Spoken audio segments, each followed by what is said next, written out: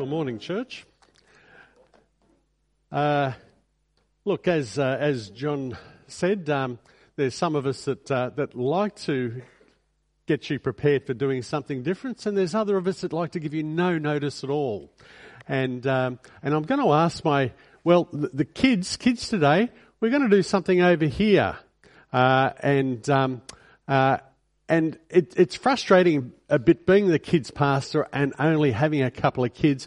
So I'm going to ask all of you to be my kids today, okay? I want to give you an activity to participate in. And so I'm going to ask the kids and my two helpers, Kay and Jenny, if they will hand out a little bag of Play-Doh to each of you.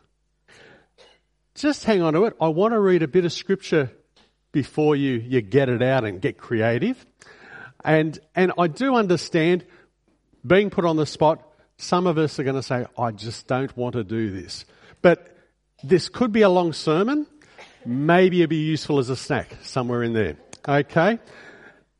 Now, as that's all happening, I usually have Janet read the Bible, do a Bible reading whenever I preach. She's got a lovely voice.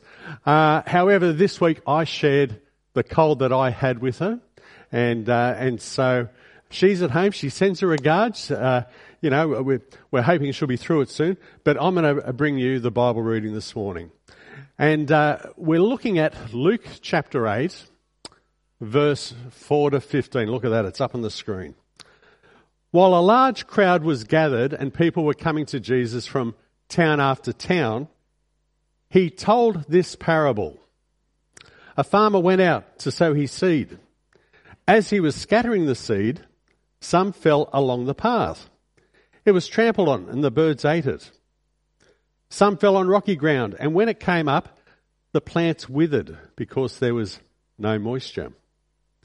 Other seed fell among thorns, which grew up with it and choked the plants. Still other seed fell on good soil. It came up and yielded a crop 100 times more than was sown. When he said this, he called out, "Whoever has ears to hear, let them hear." His disciples asked him what this parable meant. He said, "The knowledge of the secrets of the kingdom of God have been given to you, but to others I speak in parables, so that though seeing, they may not see, though hearing, they may not understand. This is the meaning of the parable. The seed is the word of God. Those along the path are the ones who hear, and then the devil comes and takes away the word from their hearts, so that they may not believe and be saved. Those on the rocky ground are the ones who receive the word with joy when they hear it, but they have no root. They believe for a while, but in the time of testing they fall away. The seed that fell among thorns stands for those who hear, but as they go on their way, they are choked by life's worries, riches and pleasures, and they do not mature. But the seed on good soil stands for those with a noble and good heart, who hear the word, retain it, and by persevering produce a crop.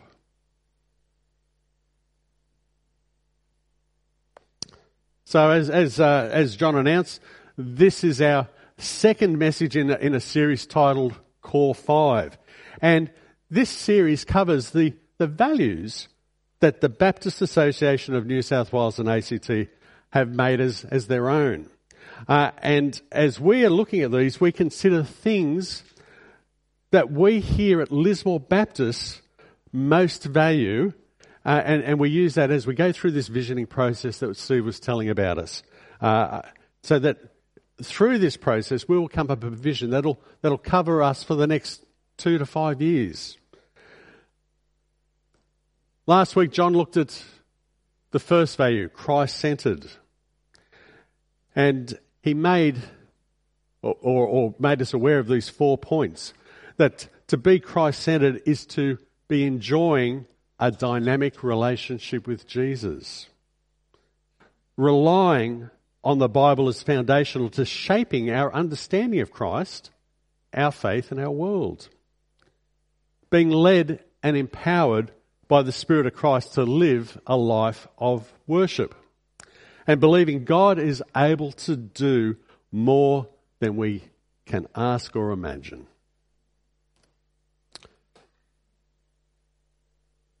Today we're looking at the Baptist Association's value of being mission-shaped. And as I was preparing this, I thought this is a topic that can be threatening, exciting, confronting, but hopefully rewarding. So let's ask our Lord to speak to us through this message. Let's pray. Yeah, Heavenly Father, as we come to looking at this value of being mission-shaped, Father, and we check out some of the scriptures that you have given us, I just pray that you'll give us a softness of heart, Lord. I pray that you'll do a little bit of weeding in our lives, Lord, that we'll be open to being challenged, to look afresh at mission and our involvement in this.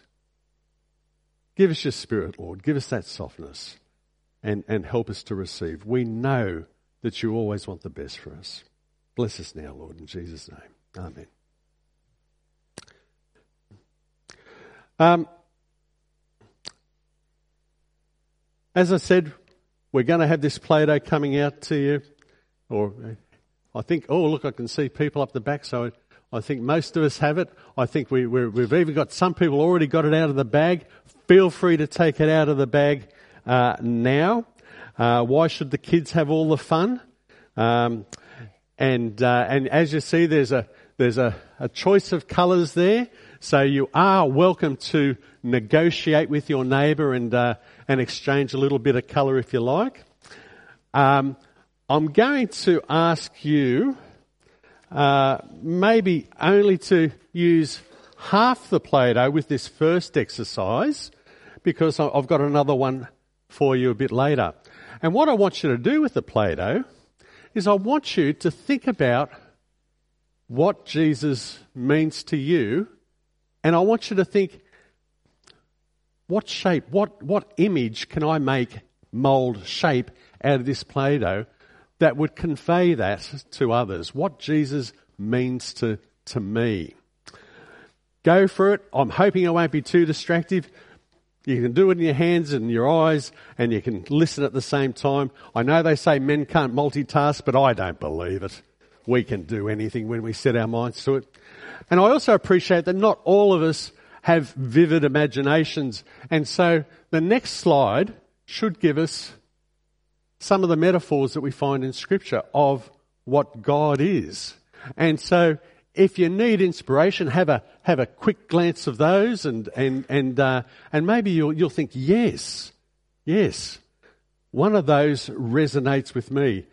Personally, I find the mother hen resonates with me. I love that idea, being a chook owner. But at the same time, don't be limited by this. Use your imagination, and if there's something that you think conveys your image of Christ better, grab onto that. So moving back to the value of being mission-shaped, I think the first thing we need to do is understand what mission means. We often associate mission with missionaries, of course. Those Christians on whom God has laid a special calling to take the good news of Christ from their homeland to a distant land. Or we may see mission as meeting a specific need of the disadvantaged. There's lots of wonderful missions around. Baptist Care does a lot of this. Mission Australia is another. For them, their value is to give everyone a safe home in which they can thrive. Mission can also mean other things in other applications. I saw a great war movie the other day. The mission was to bomb a damn wall. And you've probably seen it, and they came up with a bouncing bomb to blow up the wall. But mission is also a term that we use in business. Every business, I believe, has a mission statement. And usually it's something like, sell our product to everyone and make as much as we can. but something like that. But there's a few things I find that are common to mission, and I don't know if this is helpful or not. The undertaking, mission is the undertaking of a specific task given by the sender. At the centre is the specific task to be completed. Now, you can't be given a specific task and then go and do something else. You have to stick with that task. You can't change it. And there is one who has been, who has set the task. I've called them the sender, and there's the one who undertakes the task. I don't want to call them the undertakers, so we'll just say the ones who undertake the task. So let's see what Scripture reveals about Jesus' mission, keeping those things in mind, that there's the sender, the one that undertakes the task, and there's the actual task or mission itself. And turn with me to Luke 4:18-19, if you have your books there, or it's on the screen, of course. And this occurred just after Jesus had been tempted. He's gone to a synagogue. He's been handed a scroll of the prophet Isaiah. He's opened it and he's zoomed in on this passage. The Spirit of the Lord is on me because he has anointed me to proclaim good news to the poor. He has sent me to proclaim freedom for the prisoners and recovery of sight for the blind, to set the oppressed free, to proclaim the year of the Lord's favour. He then goes on a bit later to say, today this scripture is fulfilled in your hearing. So when we look at that passage, it's quite clear. We can see the mission task there. I'm just going to shorten it down to the mission is to proclaim the good news. And we can see who the sender is. The sender is the Spirit of the Lord. And Jesus identifies himself as the one anointed, the one sent to undertake the mission.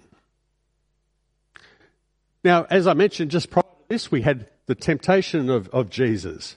And at that time, Satan tried to divert Jesus from his mission.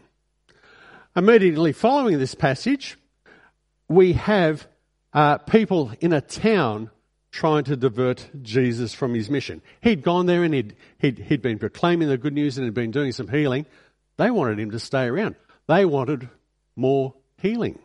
And Jesus' response was, I must proclaim the good news of the kingdom of God to other towns also, because that is why I was sent.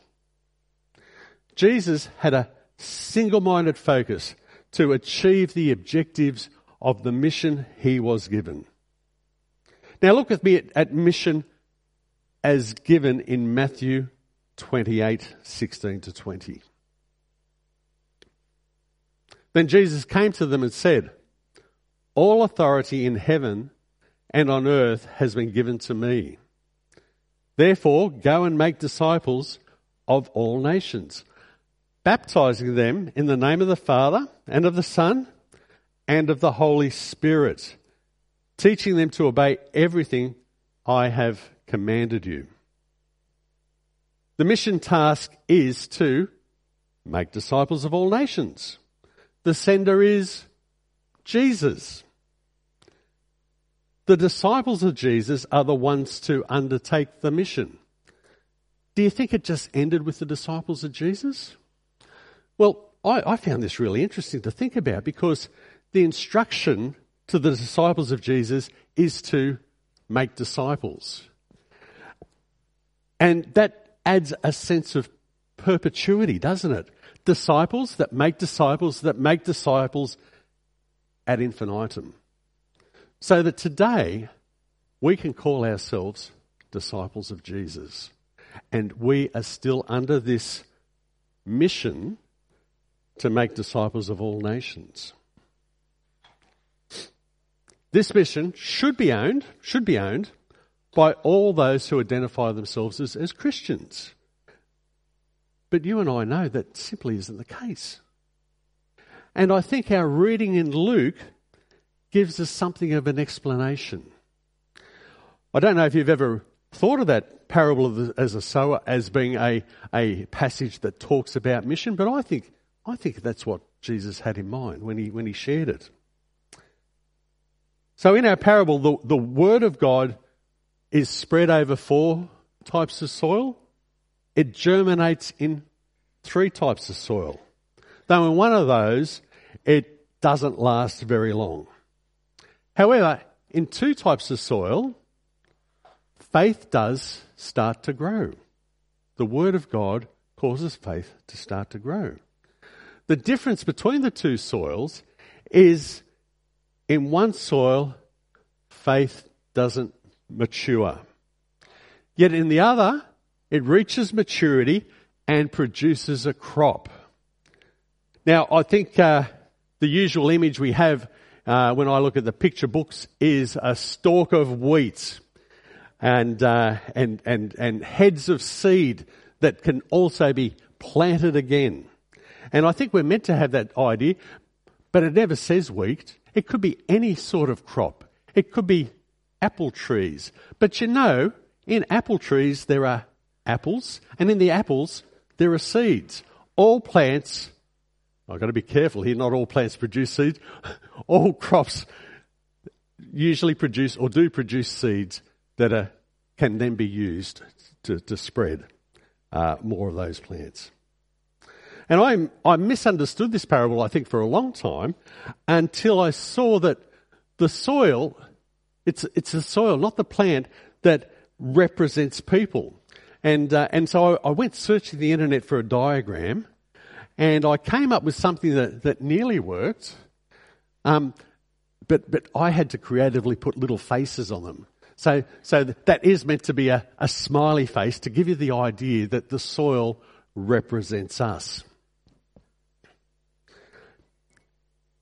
And when I thought about it, and I looked at this passage, I see that we are we have the ability to invest our energies into growing and maturing our faith, and to actively pursue Christ's given mission, or we can choose to spread our energies between faith and other aspects of life.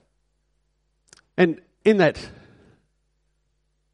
diagram on the left, we see faith there struggling to survive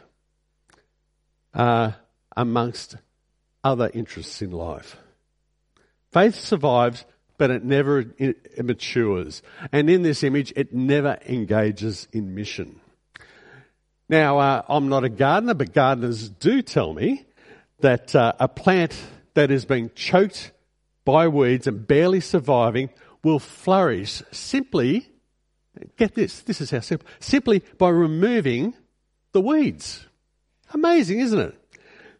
By removing the weeds, the plant that you want to keep has access to those nutrients in the soil. It's available just to them. It isn't being spread thinly. So the Baptist Association, back to them again, they've chosen to make Jesus' mission directive a priority when they state that they are, the first point, committed to the announcement and demonstration of the universal reign of God through Christ. Now, I hope that you saw that was part of the directive that Jesus gave the disciples. It's said in different words, but it has that same meaning. Can I understand that taking on such a commitment is daunting?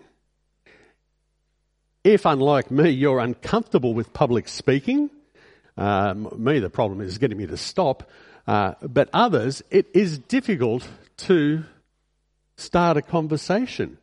And so if you're uncomfortable in that, and the idea of committing to announcing or proclaiming stuff is a nightmare, isn't it? And it makes us ask, how can we be active in mission? How can we be active in mission? Well, look at your Play-Doh. Put your hand up if you've made something that conveys what Jesus means to you. Has anyone managed to do it? Fantastic. I'm seeing a few hands. Okay. Leave your hand up if you're brave enough to call out what you have made and tell us why. David.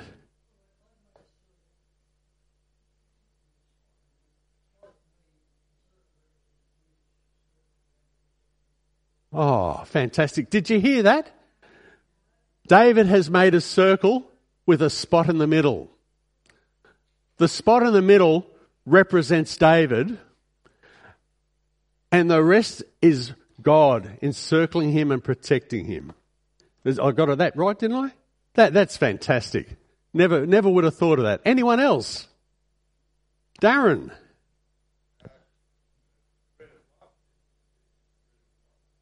Jesus is the bread of life. He's made a loaf. Have you taken a bite out of it already? Okay, any other takers? A heart?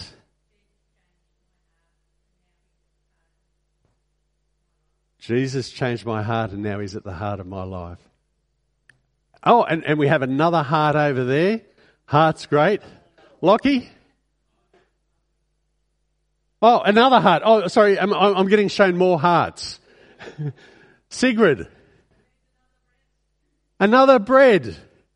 Barry. A cross. This is fantastic. We could keep going. And what I'm going to suggest, at the end of the service, there's the table where the kids are playing, or maybe even outside next to the fruit there. But put down what you have, what you've made, and use it to start discussions. Okay? Excuse me. Our Play-Doh exercise demonstrates that there are other mediums that we can use besides speech to communicate faith. We need to be creative to discover what medium gives us a voice.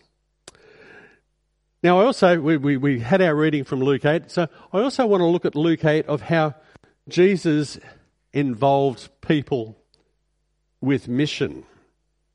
So on the screen, I've just got a few verses taken from Luke 8. So in verse 2, we find that there were women that were travelling with Jesus on his mission, and they provided financial support.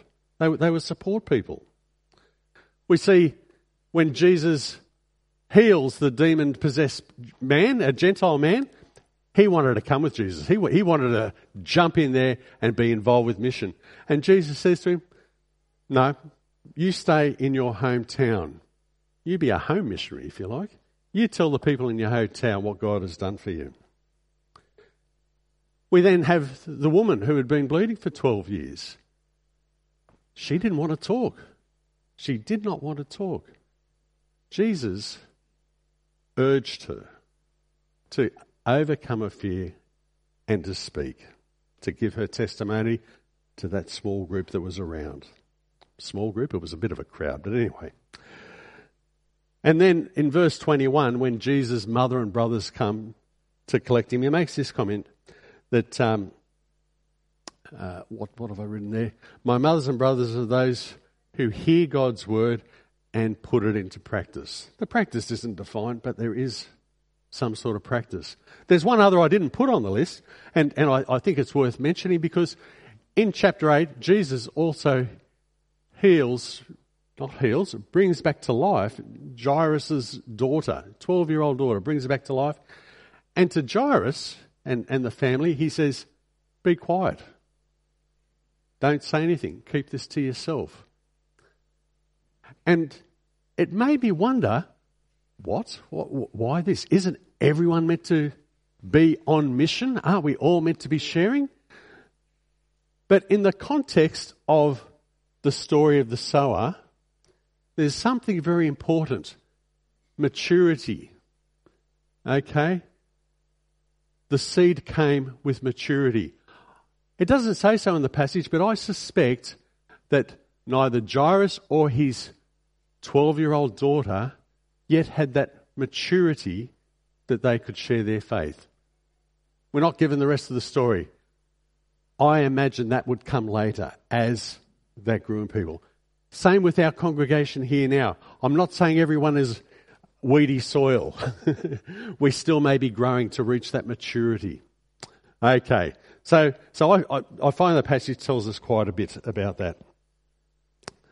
Now, the next point that the Baptist Association made was that mission shape means to be motivated by love of God and others. And this is a fantastic starting point. I can't stress how crucial love is to mission. Mission motivates out of us. Mission that is motivated out of anything but other love is destined to be distorted. Now, I don't know if you can think of other motivations for mission, but every now and then I've in my life I've had someone come up and I've been their target for mission. They are zoomed in on me. They don't know me. They don't really have any interest of me, but out of fear, duty, or something else, they're going to tell me the gospel whether I like it or not, and usually it's not. Doesn't matter. They go for it. Love makes a big difference.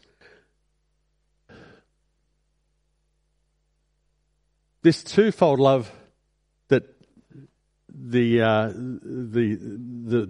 Baptist Association brings up here is spoken about in Matthew 28. So let's have a read of that now.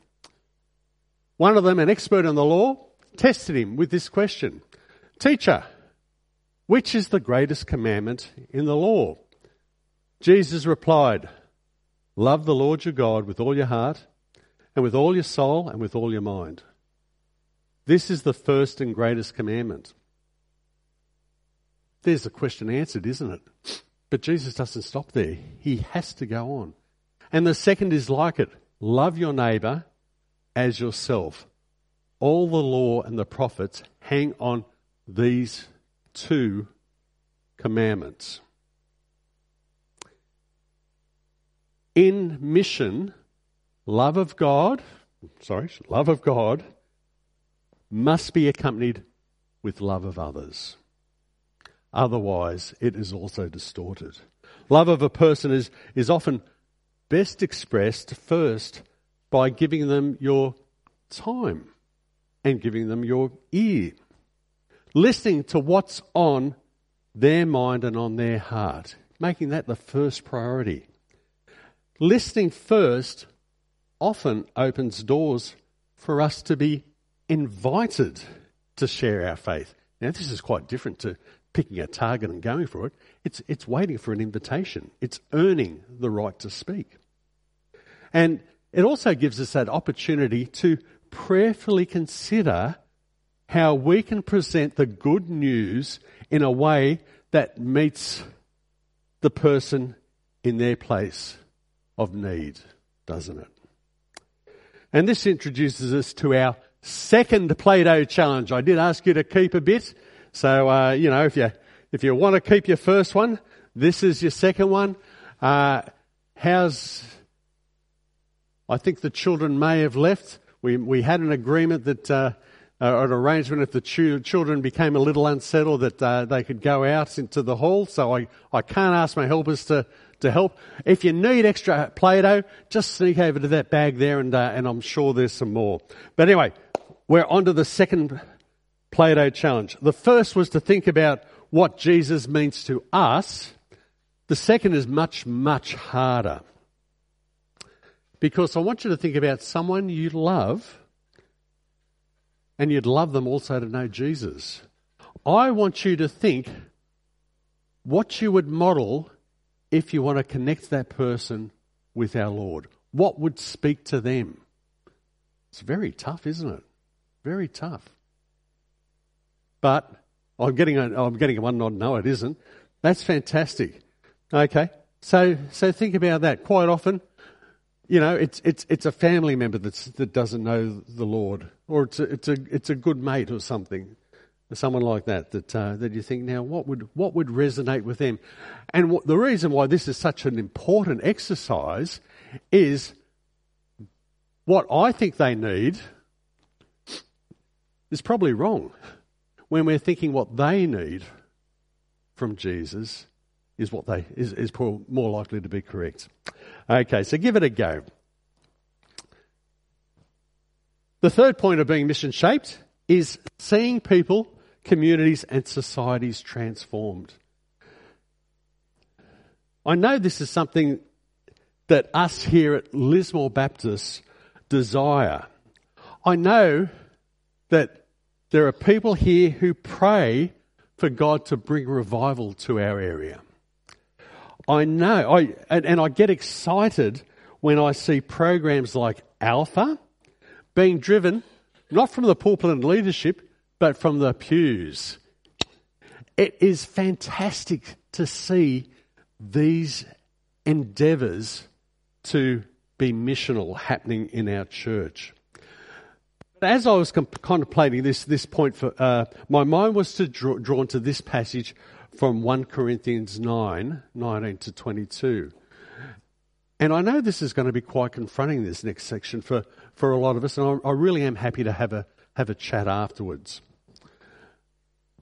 We read, "Though I am free and belong to no one, I have made myself a slave to everyone to win as many as possible. To the Jews I became like a Jew to win the Jews.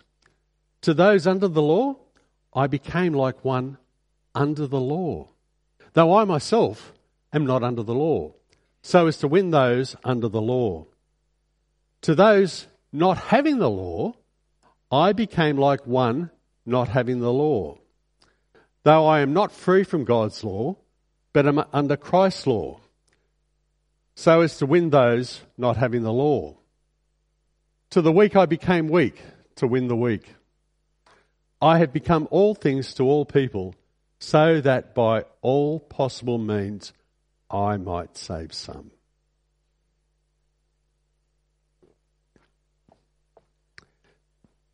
Now, there was a time in recent centuries when the good news of Jesus Christ was packaged with Western culture.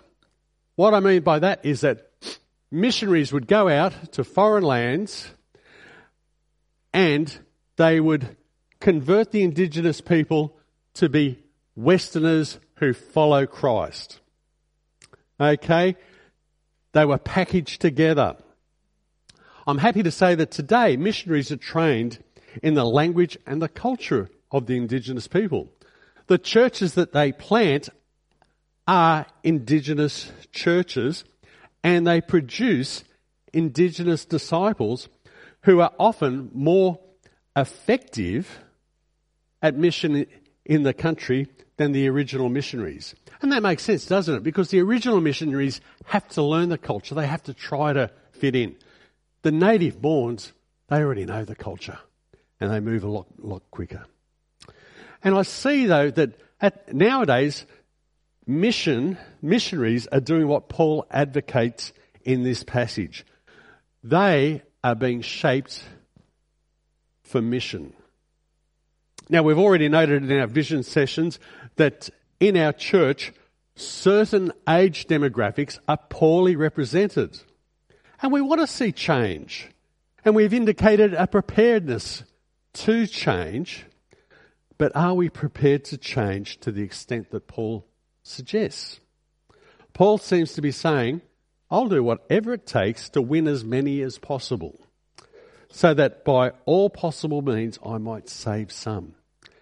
Now, in real life, what does that look like? Well, Luke gives us some examples. And the first was this one. While Paul was waiting for them in Athens, he was greatly distressed to see that the city was full of idols. Paul had been walking around Athens and there were idols everywhere. Now, why would Paul be distressed by idols? Well, it's pretty obvious, isn't it? What's the first couple of commandments? You shall have no other God before me. You shall not make for yourself an image in the form of anything in heaven above or on the earth beneath or in the waters below. You shall not bow down to them or worship them, for I, the Lord your God, am a jealous God. That was Paul's worldview, and here he is in Athens, packed with idols of every kind.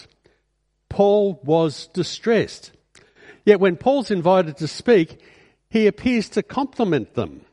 He says there, Paul stood up in the meeting of the Areopagus and said, "People of Athens, I see that in every way you are very religious." Can you see what Paul's doing? 1 Corinthians 9, to those not having the law, I became like one not having the law, though I am not free from God's law, but am under Christ's law. But he does this, he speaks as one not having the law to people not having the law, so as to win those not having the law. Now, Paul isn't advocating the worship of idols, but at the same time, he's not going to a city that is not under Jewish law and condemning them for not following a law that doesn't apply to them.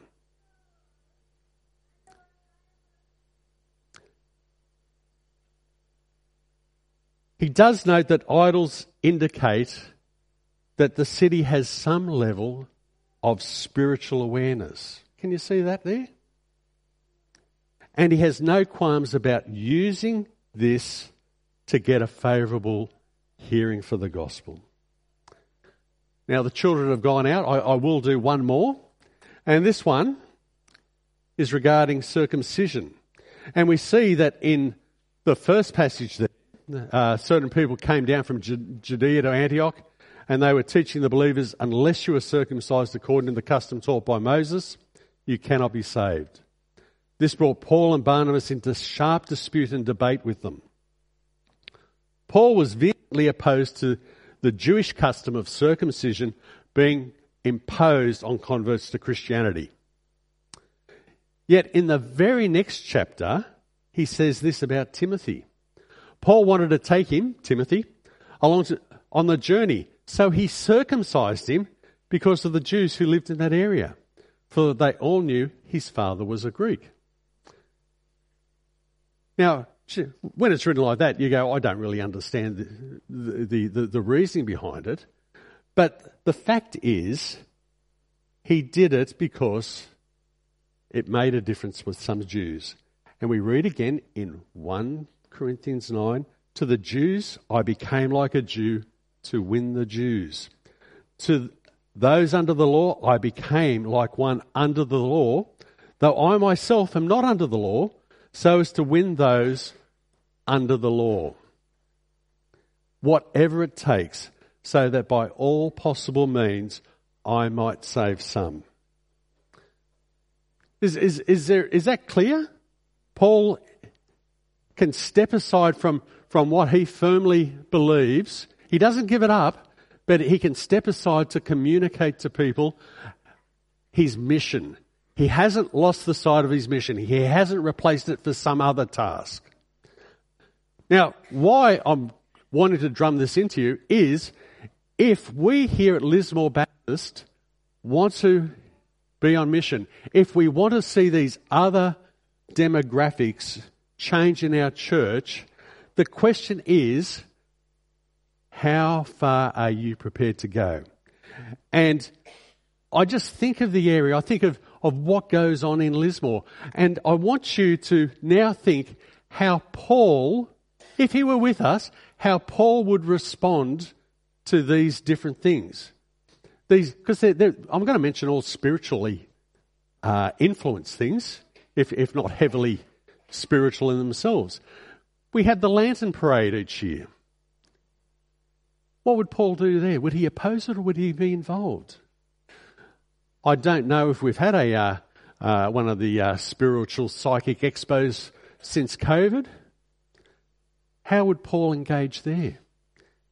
And only in a few weeks, we're going to have Halloween. Do you know, I heard on the radio they reckon 1 in 4 Australians is going to be involved in Halloween. And I know from conversations in this church that there is a very strong feeling against Halloween. Would Paul have that? I'm leaving with that to think about. But the reason I'm making such a point here is if we're going to say we want to make this value of submitting to God and being mission shaped, these are some of those things that we hold so precious that may be challenged. Think carefully. The final point. Biasing our resources towards mission, both locally and globally. This includes our finances, our property, our time, our training and energy. It is asking ourselves if our current use of these things is helping others on their journey to discover Christ.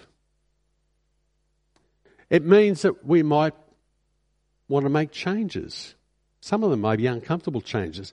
And it means trusting God in our discomfort. I hopefully got my little image of the seed coming up. Oh, I love that face. I'm so proud of it, you know. Only the good soil fulfilled its mission to reproduce the Word of God.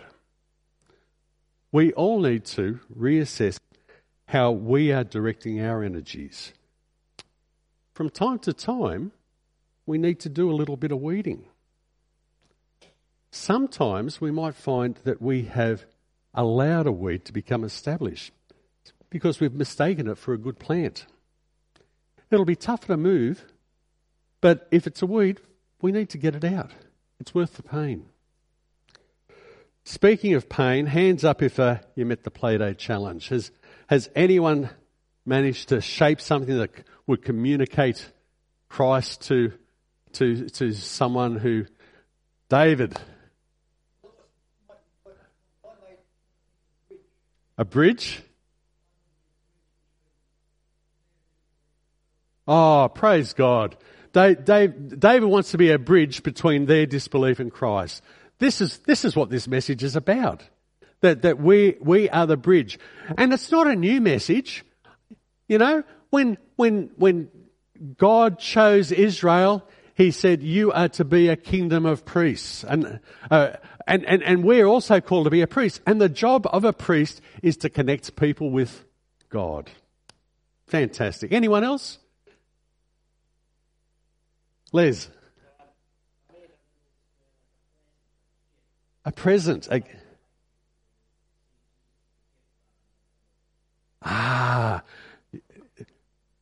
So Les has made a gift. He's made a really good-looking gift too. I'd accept that gift. And he's saying he wants people to see Jesus as a gift rather than a threat. Did I get that right? And I saw a hand here.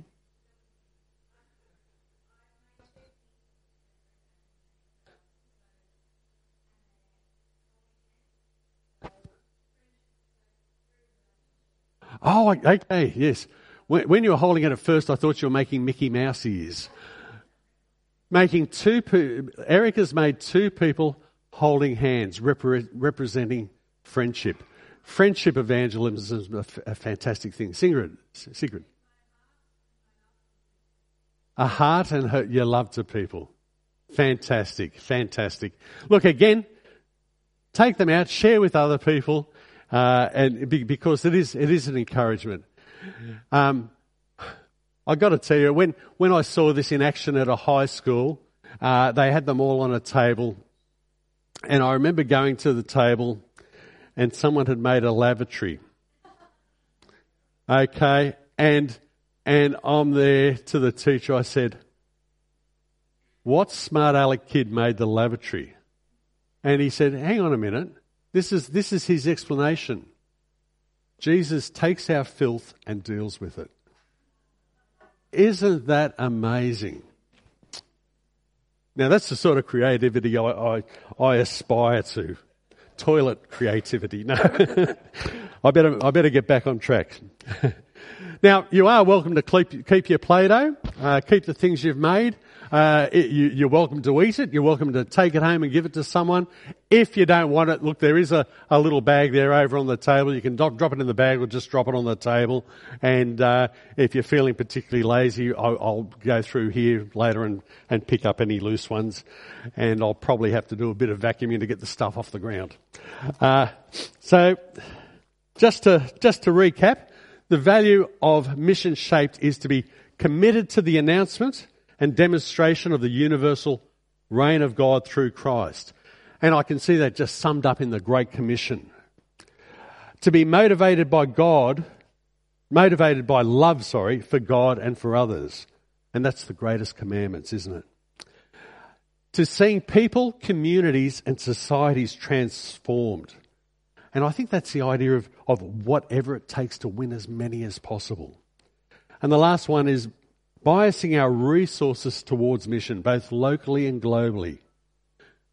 The good soil perseveres to produce a crop. Let's pray. All the music's finished, nearly finished. That's okay. Let's pray. Heavenly Father, look, it is challenging for us to think about this, Lord. Look, Lord, many of us have been Christians for a long time, and to think that there's things that we need to change, that we need to do better, is very confronting, Lord. But Lord, help us to put your mission forefront in our minds, not our concerns, Lord. Your mission, Father. Help us to be gentle of heart, Lord, to love others, and to seek ways to make you known in a very different world to the one we grew up in. Lord, I just pray that during this week you will give us opportunities to love and to listen to others, Lord. And that through that, Lord, you will also open up people to invite us to share you with them. In Jesus' name, amen.